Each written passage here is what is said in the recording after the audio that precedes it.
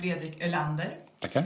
Vi ska fortsätta prata om hormoner och dagens rubrik är hormonharmoni med underrubriken Ska verkligen alla pulsträna? För att vi har ju fått lära oss de senaste åren, mycket tack vare Anders Hansens böcker Hjärnstark och de andra, att pulsträning är väldigt bra för någon form av hormonharmoni och liksom allt från koncentration till stress till minskad depression och allt sånt. Men jag tycker att det har blivit som en övertro på den här pulsträningen. Jag vet stora företag som liksom främjar pulsträningen framför annan friskvård och framför annan rörelse. Men alla ska springa och det tycker vi är lite bättre. För det är det man vet, det är det man som är det viktigaste. Liksom så. Och jag bara ser alla de här olika människorna där och man tänker hur livet ser ut i övrigt och bara tänker, men vadå, alla kanske inte alls ens pallar att springa. Man behöver kanske kunna göra någonting helt annat, ta det lugnt typ. Och sen så har jag känt att jag har liksom ingenting riktigt att ta på här. Jag vill ju egentligen att ni ska hålla med mig här nu. Hela min inledning är ju lite till det, jag inser det. Men är det verkligen så att pulsträningen är så fantastisk i jämförelse med andra? Inte för alla. Nej, det beror alldeles på vem det är skulle jag säga. Ja, jag kan ta så här ett jättepraktiskt exempel på en diabetespatient jag hade för några år sedan. Som kom och som då har hållit på att kämpa med sin blodsockerreglering. Det är någon som då har den här typen som vi brukar i folkmun kalla åldersdiabetes. Det vill säga man har ett problem med att man har blivit insulinokänslig. Det vill säga kroppen har svarar dåligt på hormonet insulin. Och man har svårt att hålla sina blodsockernivåer utan att spruta ut för mycket insulin. Och det är för att man har överätit sånt som... Ja, det finns flera faktorer som kan göra att det är så. Men grundproblemet är att kroppen svarar dåligt på insulin. Det vi då vet är ju naturligtvis att det är bra att träna därför att träningen hjälper oss med blodsockerreglering. Vi förbränner. Men det är också så att när vi använder våra muskler så blir de liksom lite känsligare för insulin. Och kan ta upp det här sockret som cirkulerar i blodet bättre. Problemet är att om man då väger 115 kilo och så ska man ställa sig och springa på ett löpband. Så behöver man inte hålla på så länge innan knät går sönder. Och när knät går sönder så kan man inte springa på löpbandet och man kan inte promenera och man kan inte vara aktiv i sin vardag. Och då finns det ju andra vägar att komma till den träningen genom till exempel att styrketräna eller att jobba med sin rörlighet genom att förlänga promenaden istället. Och är man dessutom i hög stress så är ju mycket av den här som nu är jättepompis HIIT-träningen. Vad det gör för en stressad person är att pusha stresssystemet ännu mer. Och det vet vi att drar vi upp våra stresshormoner för mycket så har det negativa effekter på hälsan istället. Så svaret blir nej, inte för alla. Nej, och jag håller med. Jag jobbar ju extra på ett gym. Och då ser man då om vi då tar kvinnor till exempel och kommer in springandes, det gäller ju män också såklart, men vi är ju fler kvinnor där. Så kommer det en stressad kvinna direkt från jobbet, byter om, kastar sig in på ett spinningpass och sätter sig på en cykel och trampar utav bara på den här cykeln. Och hon är också då typ överviktig. Och frågar jag henne då varför hon går på de här, så är det dels avkoppling tycker hon, för hon rensar hjärnan. Och sen har hon ett mål att kunna gå ner i vikt.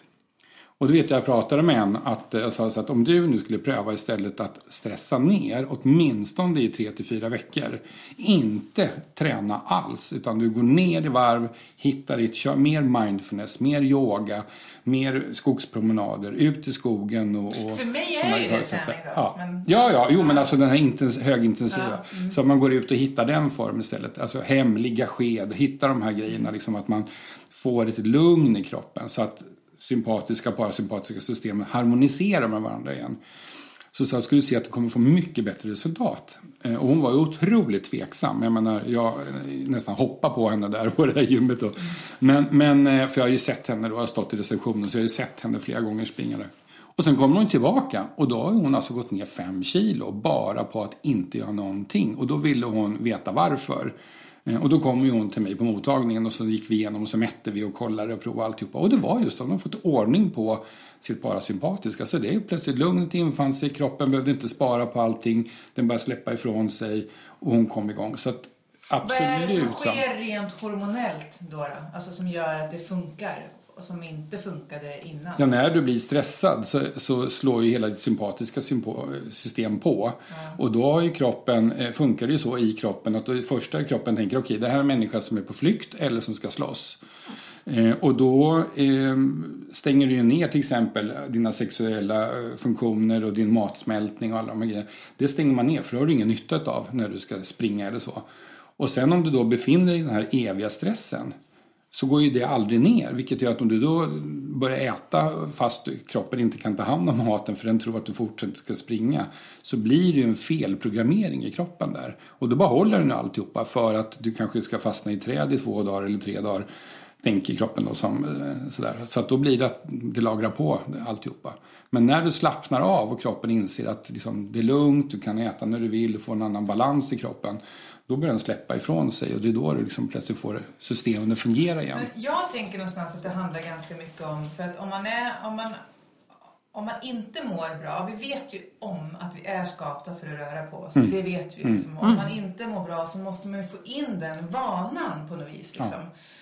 Ja. Men där är det inte lite om att man bara behöver säga att man inte behöver köra så hårt utan att man faktiskt kan låta mjuk rörelse räknas som träning precis absolut. Lika väl. Absolut, och sen är det ju liksom, det är så mycket saker vi kan göra i vår vardag. Du kan ta den raska promenaden till ditt arbete. Du kan välja att kliva av bussen 2 stationer före och gå. Men de där chipsen är så tråkiga.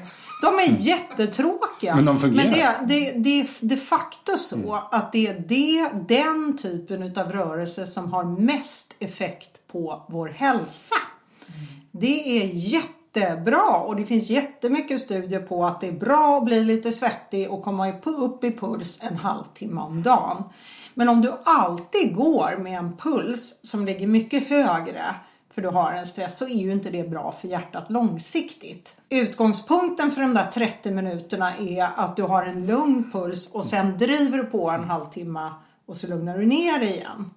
Men när det är som Fredrik säger att man har ett konstant sympatikuspåslag och dessutom det bara sprutar ut kortisol som gör att du dessutom kommer göra dumma matval. Du kommer och bara, men jag måste ha choklad. För att man är så därför att kroppen, det den vill är så här, snabb energi som är lätt att ta hand om. Socker, fett. Jag tänkte säga, du blir trött, du vill ha snabba kickar då. Och då blir det att man gör de här dåliga valen. Så hur ska man veta då? Är jag en person som ska gå på den här råden om att börja springa? Eller är jag en person som ska yoga eller göra någonting lugnt? Eller är jag en person som ska styrketräna? Hur ska man veta? Jo, men det är bara känna, är du stressad? Känner du dig stressad här och nu? Svarar du ja på det, då ska du ta det kanske lite lugnare. Och när du känner att nu känner jag mig ganska harmonisk. Nu skulle det vara skönt att sätta mig på den spinningcykeln och trampa som bara den. Men ibland när man är stressad, då kan det ju bara vara skönt att få springa. Ja, absolut. Om du har vet att stressen går över. Alltså så att säga att du gör det och stressen går över.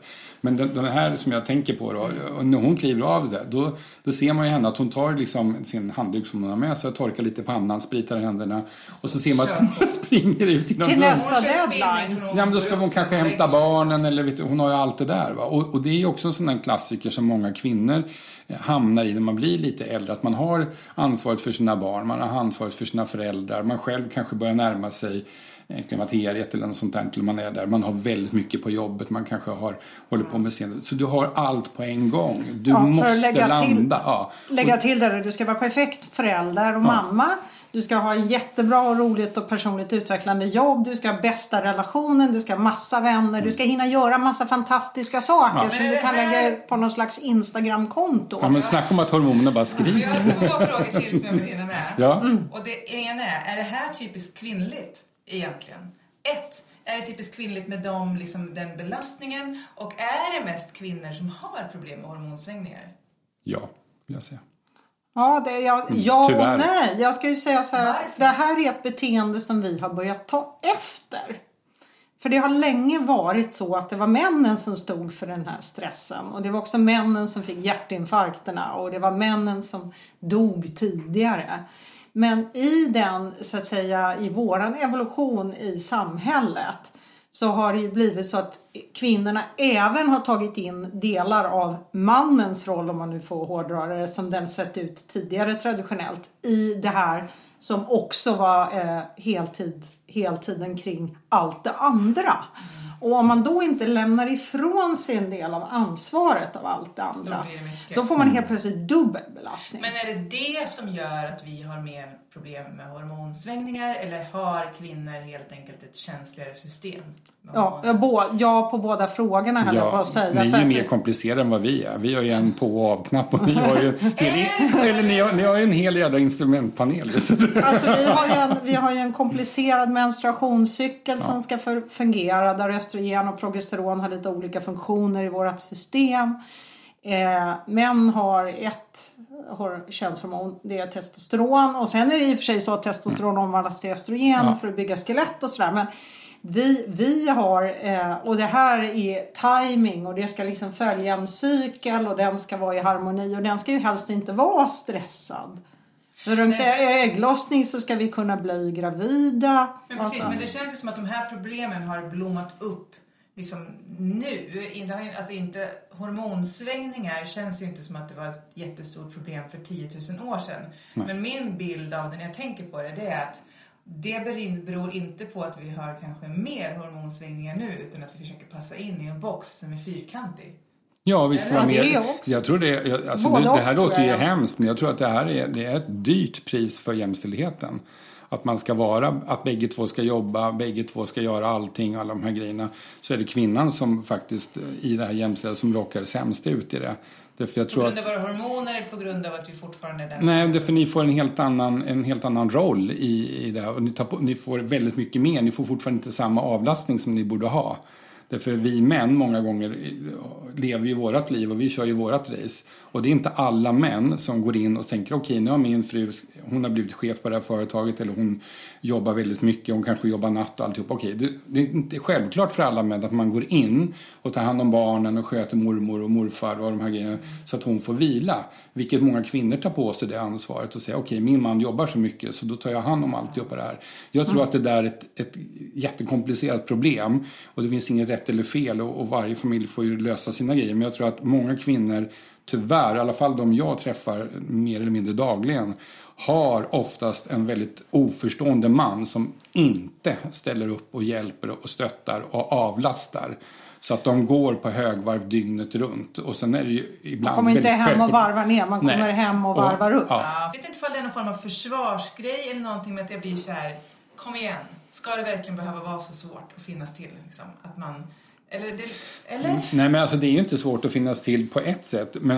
Men samtidigt så är det så att våran vardag har ju, från början har ju hela industrin har ju gått igång för att de ska hjälpa oss att förenkla våran tillvaro. Alltså man har ju börjat med att producera mat i fabriker för att stötta kvinnorna så de inte skulle behöva laga mat när de kom hem när de också hade jobb. Och då börjar ju, jag tror det var Coop som började med att ha färdiglagad mat för att underlätta. Och sen där har ju det utvecklats liksom med, och då är det ju också till slut tyvärr så att kvaliteten på maten, för att tjäna pengar på det, så letar man ju hela tiden hur man kan göra måltiden till exempel billigare och lättare då. Och då tar man bort socker som kanske är ganska dyrt och så stoppar man in stevia eller något annat sötningsmedel och då tjänar man mycket. Coca-Cola tjänar ju nästan alla sina pengar på Coca-Cola Zero och inte på den vanliga Coca-Cola längre. Och det är det som säg några avslutande ord som gör att man ändå känner lite hopp.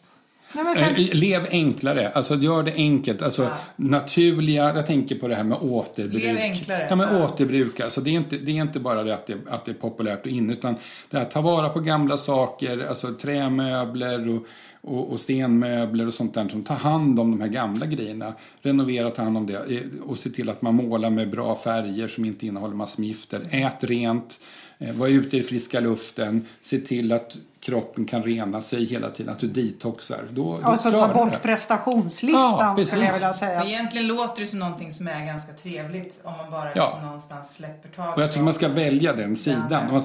Man ska inte gå in i ångestfacket, utan man ska gå in och tänka, jag gör så gott jag kan. Jag tar små steg på vägen och så tar och så firar man. Fan vad duktig jag är. Jag har gjort det här, det är jättebra.